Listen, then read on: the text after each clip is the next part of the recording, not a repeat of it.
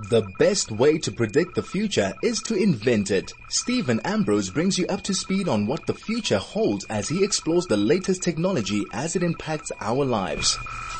Well, good morning and welcome to Tech Talk right here on Chai FM. And as usual, going to give you a summary of all the latest news, some opinion.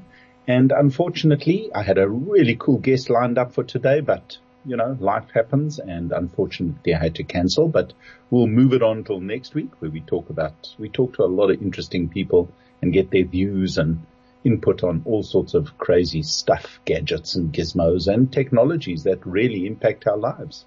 But I want to start on a really good note this week. As many of you may or may not have noticed, the Rand has been performing exceptionally well over the last little while. And one of the consequences of Rand weakness or strength, and it's pretty direct because of the way that most technology companies work in terms of how they buy and how quickly they buy their tech. Essentially, as the technology is extremely sensitive to the value of the Rand, and the Rand over the last year has really not performed well, and it's pushed the price of gizmos and gadgets up like nobody's business. And we've all felt the pricing go crazy, from smartphones to simple gadgets like toasters even. But the good news is that over the last little while, the Rand has really been performing well. I'm not entirely sure which way and where it all goes, but the fact is a lot of gadgets and gizmos have actually started dropping in price, and especially if you're looking for big ticket items, and we're going to be talking about a couple of those this week, some big brand new LG OLEDs and all the rest that are coming, some great new TVs from Samsung and from LG. So the pricing of these have dropped considerably. And I do believe that we're going to see some really interesting pricing around a lot of the gadgets. Smartphones will get slightly cheaper. And I think we're going to see a little bit of a boost for those guys who need to upgrade their TVs, upgrade their gizmos, gadgets, smartphones, and the rest, which is always great news.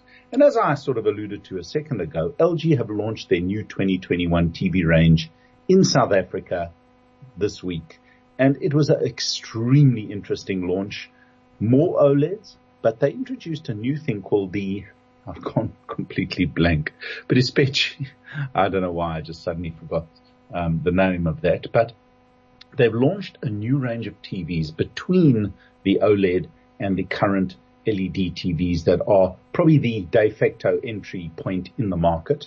And these are essentially backlit LCD TVs. Now, all LCD TVs are backlit, but this is a whole new way of backlighting TVs. And surprise, surprise, Samsung have also launched a whole new range of these TVs. And I'll get into a lot more of that in a little while, because I was sent a brand new 55-inch for now, but C1 LG OLED, which is their new 2020 range, which, interestingly, now that they've launched the 2021 range, is, I wouldn't say obsolete, but it's very interesting to see how far and how quickly OLED has come.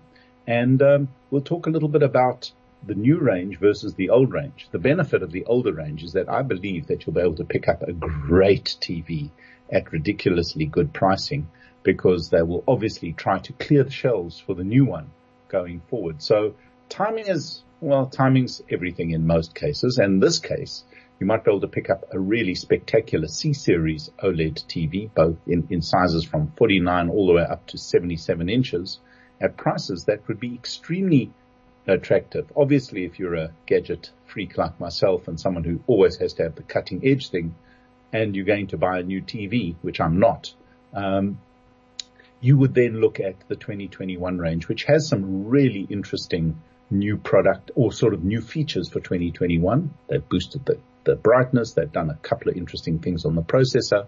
So LG are pushing really, really hard to dominate the space with some pretty unique technology and introducing new mini LED technology, which sort of bridges the gap. Similar performance, not quite as sharp, not quite as good as OLED, but certainly significantly cheaper. And we'll talk a lot about that a little bit later. And other good news this week is that Vodacom, much to no one's surprise, posted excellent results for the past little period. And it's to be expected. There's just no question that the lockdowns and this whole COVID issue has created enormous demand for connectivity across everything. The fiber people and everyone have reported massive increases in the utilization and the straight capacity needs in their networks on fiber, everything, all the wireless stuff, all broadband and everything of this nature. And it becomes quite a big deal for all these networks because they've had to obviously invest a ton of money in increasing their capacity and making sure that we can deliver on all their promises. And fiber being probably the biggest beneficiary as we slowly, in fact, Telkom are quietly shutting down at quite a rapid rate from what I understand, their old ADSL network, and fiber is taking over wherever that network exists because they tend to be urban and they tend to be able to be replaced by another fixed cable network. But wireless is without question the way that the vast majority of South Africans connect to the internet, connect with each other, and do whatever needs to be done in a normal day. And Vodacom and MTN and all of them have definitely benefited hugely over the last little while with regard to what is happening in this space. And Vodacom's results were excellent. They generally grew very strongly over the last little while. They've seen massive increase in their data utilization, and their network with their launch of 5G in very limited ways has expanded. They've invested a ton of money in their new network. But there was one little sort of tidbit in their presentation that got me thinking, and that was that Vodacom are trying once again to get back into the financial services and e-commerce and payment market. They've signed a deal with Alipay. Now, Alipay is part of Alibaba. It is a huge Chinese company that dominates, with no question, the online retail and online e-commerce scene in China, and is in fact bigger than Amazon pretty much anywhere in the world. So it's not that well known outside of China, and I mean a lot of people I know have bought stuff from China using Alibaba. But Alipay is their financial services arm, and they have created an incredibly seamless link between e-commerce, payments, and all the rest. Now, Vodacom have partnered with them, and they are going to bring out a whole new financial services product, which is going to focus on a so-called super app, which they call it. My concern about this is that they've tried with so many of these mobile companies have tried with financial services. Vodafone or Vodacom had a massive success with M-Pesa in Kenya and in Tanzania for very specific reasons. There was a complete dearth of actual banking. People needed to go electronic. They needed to pay. They set up a network of agents and stores and ways of getting money in and out of the real economy into their system. And it worked exceptionally well. They massively grew their market share there. And eventually it became probably the biggest banking platform in that region. They tried to launch it in South Africa twice or three times. No, I think it was twice. Spent a ton of money on it, and it just had got no traction. And for me, the real simple reason is that those that are banked, and those that are unbanked are still operating in the cash economy. And there is a lot more to be said between the two. So have a look as it comes out. It apparently will be launched in the next couple of weeks. See if you need another way of paying, another way of working. Keep your eyes and ears open for Vodacom. There's no question that it's a serious player in the space. They've got the financial wherewithal to make finance a big deal. But my opinion is it's not a natural fit. It's not something that they really particularly focused on. And it's not something that, despite their massive scale, that they'll be able to really get off the ground for two reasons. One, they're not a financial services company as much as they would love to be. And number two, I don't believe there's much of a gap or need to solve another problem, another QR code, doesn't matter how it's based, another method of paying for something that adds a layer of complexity to an already pretty simple and easy to use platform. So watch this space. Obviously, both Vodacom and MTN are pushing quite hard. They see financial services as a massive potential revenue market for them.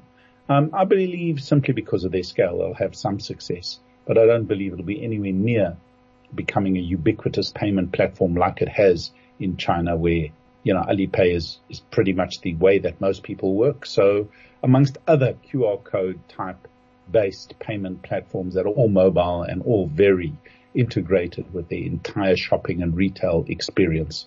So let's watch this space. A lot of info will come out and we'll decide then where we're going with that. And before we carry on, we got to have a quick break for our sponsors. And then I'll be back with Tech Talk Cafe, where we're talking all about Google. This is Tech Talk with Stephen Ambrose on 101.9 High FM. Oh, welcome back. And Google. Google is everywhere. And unfortunately, as I said, no interesting guest today, but I'm talking about Google and Google I/O and why it's important. Now, again, Google is something that every single one of us touch at some point. I know there are a couple of diehard techies that I'm aware of, I know of, that insist they would not use any Google product ever, and privacy and all the rest. The simple fact is that Google in the West doesn't exist, not allowed in China and other places. Well, China essentially. But in the West, where we live and operating across the Western world, Google has become the de facto go-to tech place for everyone. If you want to know something about something, you Google it. If you want to go somewhere, you use Google Maps. If you use pretty much any other mapping platform, such as Waze, or if you use Uber, Google Maps are involved there at some level.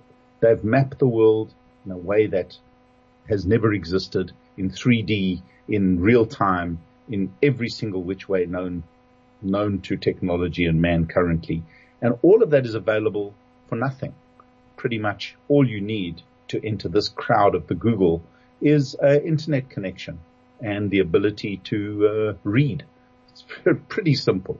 There's nowhere you can go in the world that you can get lost if you have a connection. And even if you don't have a connection, you can download sufficient areas onto your device and still have all the routing and mapping that you could possibly want, as long as the satellites are flying in the sky. So Google has become an inextricable part of our lives going forward at every single level. You name it, Google's involved everywhere.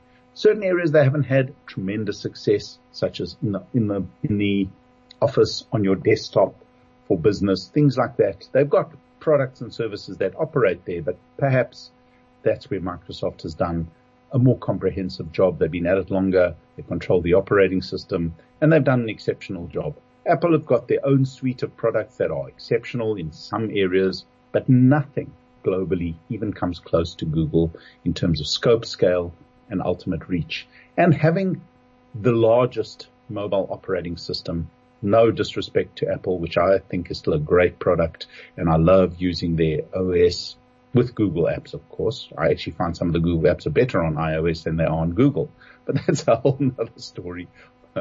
Android, not Google. That's a whole nother story. But Google I/O is their developer conference, and it sets the trend for where Google are going. And that is why it's so critically important to know what was announced and where they're going. Now, obviously, they used to make a big fuss of it and people used to go, but of late, it's all been virtual. And I just want to give you a quick run through of some of the key issues, key sort of technologies, the key things that are coming out of Google I/O 2021. And you are going to see in the next couple of months, hitting either a smartphone or in the next couple of days and weeks across a browser where you are. One of the biggest announcements, apart from anything that we were discussing, is the launch of Android 12.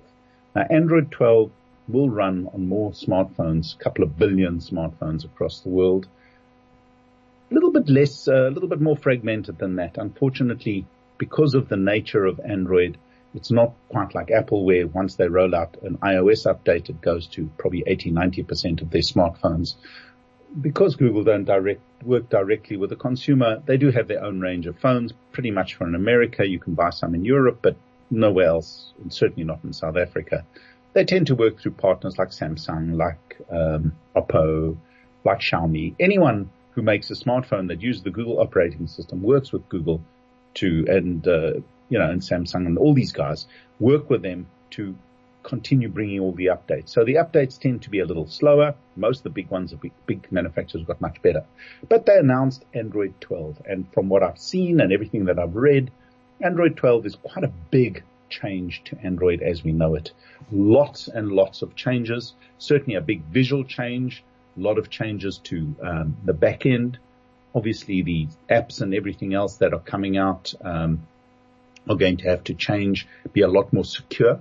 And a big push into privacy. Privacy has become a huge challenge globally, and it's certainly legislated in many areas like South Africa with POPIA Act coming into force in little more than 6 weeks, GDPR in Europe, and many other similar sort of legislations kicking off in places like Australia, Canada, and in many other countries. So the privacy thing is becoming bigger and bigger, and no question that the new version of Android 12 is going to bring those things to the fore. Again, you don't really notice that, but you will notice the new look and feel. If you want my opinion, the look and feel of iOS and Android are getting closer and closer, which the Android people will tell me Apple pinched from Google, and Apple will just have no comment. So that's neither here nor there.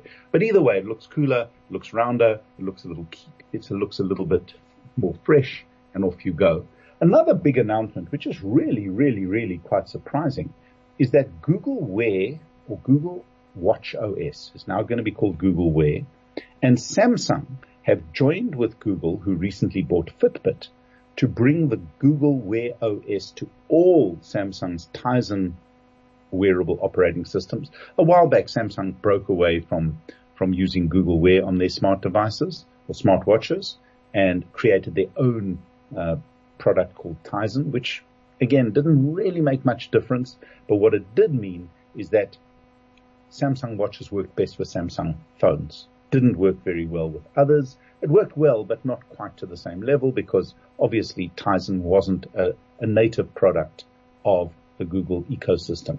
Well, now they're coming together. They're going to update and increase the speed of apps, more apps, and give developers a completely unified platform across Samsung, which is the number 2 smartwatch manufacturer in the world, Fitbit, which is the number 1 sort of smart and health tracker product in the world, and of course all the other people who use Google Wear.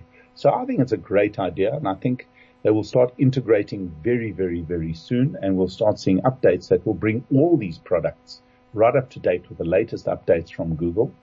Again, there are detractors, and there's no question that Apple has got a hell of a lead in the smart watch space. But at the price, there are a lot of people that are very happy with their Samsung and other products that use a version, not yet, but use a version of Wear OS. So we're going to see a lot of really important changes there. The other and really significant change that's coming is that Google are pushing incredibly hard on their whole AI platform. And AI, or machine learning, which I prefer to call it, because these things aren't truly smart, they're just truly clever. There's a big difference between the two. But AI is going to be used for more and more things. Now, they've built AI across the entire stack. So from simple things like just doing Googling. When you shop with Google, they're now going to improve it by having a shopping graph that includes information across the web, including reviews. So what you can do, there's a product called Google Lens. If you've never tried it, try it. It's pretty spectacular. One of the best sort of uses, and you fashionistas out there might just appreciate this one. If you take a picture, now do not be creepy, do not take pictures of people without their permission. If you take a picture of someone's shoes, for example, and you're very keen to know where they're from without walking up to a person and saying, excuse me, where did you buy your shoes? Take a picture of someone's shoes with Google Lens and ask Google to find out where those shoes are from.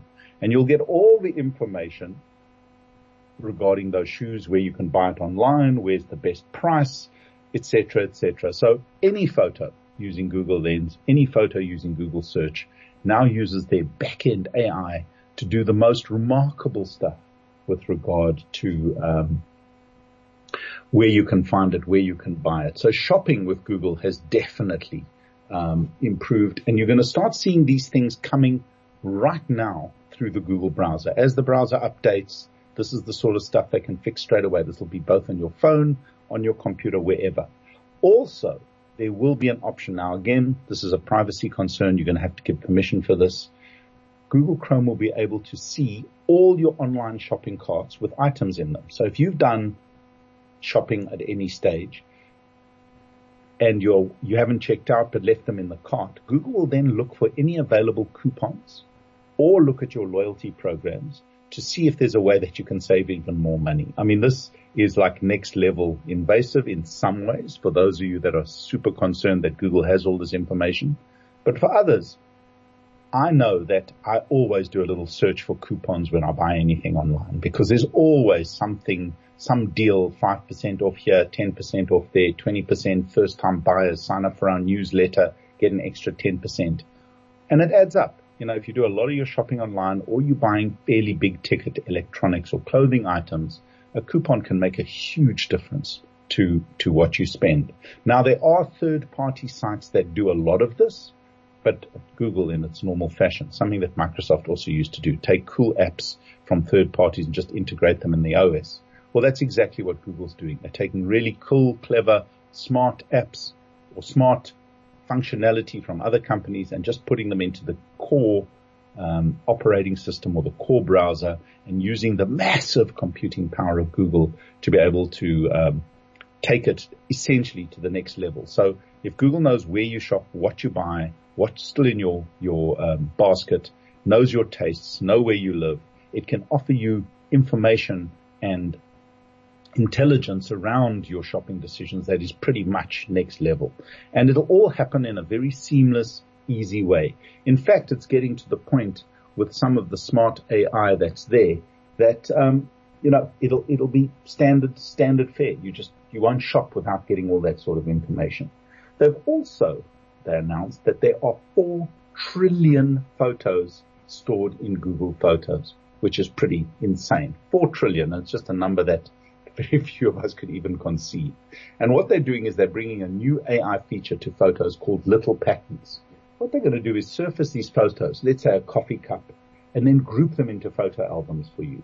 So depending on your viewing experiences, pretty much like what happens in Pinterest and what happens on Instagram, the more you look at a particular type of photo, though in the back end, it'll start getting similar objects together and give you little bits of information from deep in your photo, stuff you forgot completely about. It already does that to some extent, creates little albums that are cool to look at, especially around memories. It's something that sometimes I find really useful, other times pretty bizarre because pop stuff in there that makes zero sense. But I think the AI running in the background is going to get smarter and smarter. They'll also allow you, they are working on a tool which they announced, that you can remove certain people from, or a time frame in your life from your photos memories. So for example, if you have an ex who's a problem and you don't want to have them keep popping up in your memories, something funny a lot of people have spoken to me about, times, things that they just don't want to see and they hate being reminded about, you can now physically select that, say, from this date to that date, I do not want to have any further prompts, and boom, it'll happen. Or based on a face, I don't want to see this person in my feed at any point in time. I'm not ready to delete all my pictures, if you could find them, though you probably could now with this new feature. However, it's coming, and it's coming really, really, really fast. The next and interesting, but again, pretty seriously powerful tool that they announced is they're going to use AI to identify skin conditions. Now, again, there are a couple of apps that do that. So if you've got a little bump or a rash or something on your skin, and you can use the camera on your smartphone to actually check it out, point the camera at the bump or rash, and you'll get an answer as to what it could potentially be. Health warning. Do not diagnose it yourself. Do not take any action without going to see your doctor. But I think as an early warning idea, as something that technology can help you with, often you just see a little bump, it's benign, you don't worry about it. It certainly could, just from a little quick scan through Google, let you know that this potentially is a problem and get you off to the doctor a little bit earlier. And as I said, Chrome is getting smarter. They're throwing a whole host of new things at it, new password tools. You can import passwords from other places. And the deeper password manager integration is going to come across Google and Android. So in other words, if you're on Chrome, you'll be able to work it on Android and vice versa, which again starts stepping on the toes of many third-party apps. But for many people, it's pretty much free, built into the whole operating system of Google and Android, and would work extremely, extremely well. Search is also getting some seriously big upgrades, and I think we're going to see a lot of changes in that space. But overall, the theme of the I.O. this year was very much bringing more stuff to people, enhancing the apps enormously. So, for example, not particularly relevant in South Africa, where riding a bike is sometimes an exercise in taking your life into your own hands.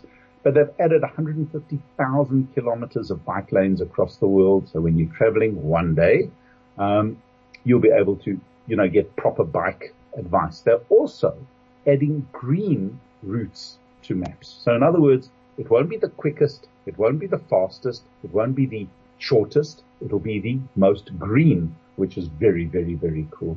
So you'll be it'll look at how long it takes you to go places, and how often you brake. It'll use all that sort of information, which it's already collecting from every time you use Google navigation, and offer you the route that has the least stops, uses the least fuel, and allows you to get to the place within a reasonable amount of time and still save money overall. Something that some people may be really concerned about and others may not, but it just shows exactly where and how strongly they are enhancing all their apps using the massive amount of data that they have at their disposal.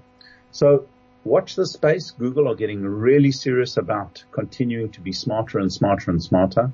And unfortunately for many operators, you just land up being more and more involved in the Google ecosystem because it is essentially free and it is so useful to all of us. Cannot imagine life without it. So before we go on to my favorite section, which is always gadgets of the week, and I've got a big gadget to play with the last couple of weeks, and we'll be back straight after this with a word from our sponsors.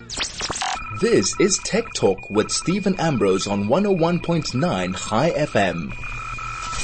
Now moving on to the gadget and gizmo. I was very fortunate to get a huge brand new LG TV and a soundbar for review for the last couple of weeks. And I'm a big fan of LG OLED TVs. I think I've been pretty open about that. I've tried a lot of TVs and I've spent a lot of time looking at different types of TVs.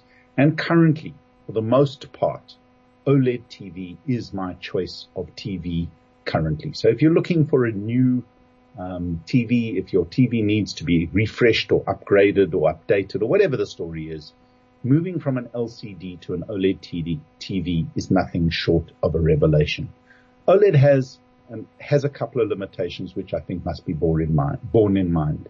One, they're not the brightest TVs on the market. So if you're in an incredibly large room with lots of glass and lots of bright light, you will probably find that an OLED TV will be very washed out during the day and will not be the punchiest, coolest TV to watch sport on or to do anything with in really, really bright situations. Two, if you like to keep the TV on playing music or just going in the background 24/7, it's a small thing, but it does actually happen. And that you get a little bit of burn-in on the screen. In other words, you find that certain fixed lines like the banner at the bottom of CNN's broadcasts or a logo that's like a DSTV logo, if it's left on the screen for too long without anything moving, you can get a little bit of burn-in and you see a little ghost image in the TV going forward for a long while. Now, the new generation of panels from about 2017 onwards have definitely minimized that effect considerably. I've not seen it. I've not noticed the problem, and there's been very little talk about that globally, but it is a possibility. The new other TVs from other manufacturers and certainly the competitive QLEDs from Samsung are a good 50% brighter with very, very outstanding quality and picture quality, but they lack in certain areas that OLED is particularly spectacular. The difference between OLED and any other product essentially is that every single dot on the screen of an OLED TV is self-emissive. So there's no backlighting, there's no lights coming from anywhere.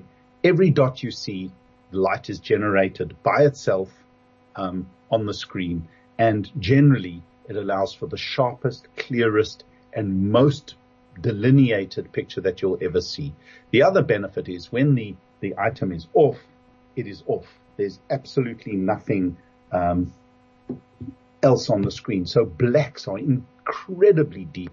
In fact, they're as black as you're going to get. So the contrast gives the ability for color and brightness that is pretty much spectacular in decent lighting settings. So at night, in the evening, when you've turned the lights down, OLED TVs are unbelievable. And the LG CX, which comes in a whole host of different sizes, has their it's a 2020 version, and they've just announced their 2021 versions. But essentially, the benefit of this is that the 2020 versions are at home as reference. I've now got a 2019, 2017, and 2020 OLED panel. And the biggest difference between the three panels essentially is the sharpness and the brightness. The 2020 panel and the 2019 panel being significantly brighter than the 2017 panel. And the 2020 panel, with its processing, is definitely sharper. Colors are more accurate. The picture's more 3D than the 2019 version. The 2021, which I've not seen and which has just been released now, apparently is significantly brighter than the 2020 panel, which is quite a big thing, and has very much more advanced processing. So I believe a far, far, far superior picture is coming from those. But I do believe that the 2020 CX range, which is still available on the shelves, has dropped in price and will be extremely good value if you're looking for a top-end OLED TV. The interface is probably the slickest around. The only real gripe I have with LG TVs is their remote is plastic. The numbers rub off. It's not the greatest quality when you're spending enormous amounts of money on a TV. So my take on the CX range is pretty much the best picture you're going to find in certain circumstances, not bright light being one of those. But for sport, no lag. For gaming, a special gaming mode gives you the most incredible picture that you can imagine with zero lag. And that's another problem. You know, when you're watching a soccer match and the ball moves across the screen, if there's any lag, it blurs. You can't see every single square in the screen, in the picture. When someone runs, the face goes just a touch fuzzy. Does not happen with OLED. So sports fanatics will probably find OLEDs are by far the best. Again, rival products that are not OLED have come along in leaps and bounds. But essentially, an OLED TV gives you an incredible experience with gaming, sport, and just general movies and everything. So again, looking at these TVs, very impressed with the new CX 2020 range. And I can't wait to try the new OLED Evo panels that are coming with the new C1 and CX series for 2021. The real benefits of the newer ones coming now, and I'll just quickly segue into that because I can see we're running out of time, is that the new series has got about a 30% more brightness, a slightly better processor, and certainly a couple of extra features which are quite a benefit. Not a huge thing. But the biggest announcement LG announced was something they call QNED, which is a mini LED TV. Now, mini LED is still an LCD TV, except the difference is what they've done for backlighting is they've created a matrix of millions, if not hundreds of thousands, of particular little lights behind the LCD panel, which gives you the impression that you're dealing with a self-emissive type of TV. So similar to OLED, which every dot has a light, with a QNED TV from LG, you're getting an LCD TV that has probably 70% of the ability of self-lighting every single pixel. Maybe not as accurate. And from what I've seen on some of the Samsung devices, direct sort of mini LED type lighting moves the normal LCD about 80% or 85% closer to the sort of blacks and contrasts that you get from OLED. So the biggest difference is that the pricing of a QNED is about half that of an OLED. So my advice is have a look at the new QNED TVs. I think they'll be on the shelves in the next couple of weeks. And you should be able to see or not see a big difference between that and an OLED. The OLED will remain sharper and ultimately will give you a more detailed and crisper picture. But I think the new QNED or mini LED TVs will definitely bring you a lot closer to the blacks, the contrasts and the quality that we're starting to take for granted on OLED TVs, along with added brightness, no burn-in, and around about 30 to 40% less price. So nothing wrong with that. I mean, for example, it's in the region of 30 to 40 grand for a 65 to 75 inch TV, which is big difference when you start looking at some of the new LG OLEDs, which can go up to 550,000 rand. And on that note, we have a quick break for our sponsors, and I'll be back with a little bit of advice and two things that directly impact the pandemic. This is Tech Talk with Stephen Ambrose on 101.9 High FM. Now, moving on to something that, a totally random thing that I was sent for review, being a tech reviewer, of course, is some COVID masks or masks from a company called AirPop. Now, not something I'd ever heard of and not something I'd seen anywhere, but essentially AirPop are a company that make some really cool masks. And if you're training, if you're running, and if you're wearing masks, check out the AirPop masks. They're available from iStores pretty much and other stores across the country. I've used them for a while now, and I found them extremely comfortable. They've got all the real certifications, everything that you would want. And especially for sport, they've got reusable or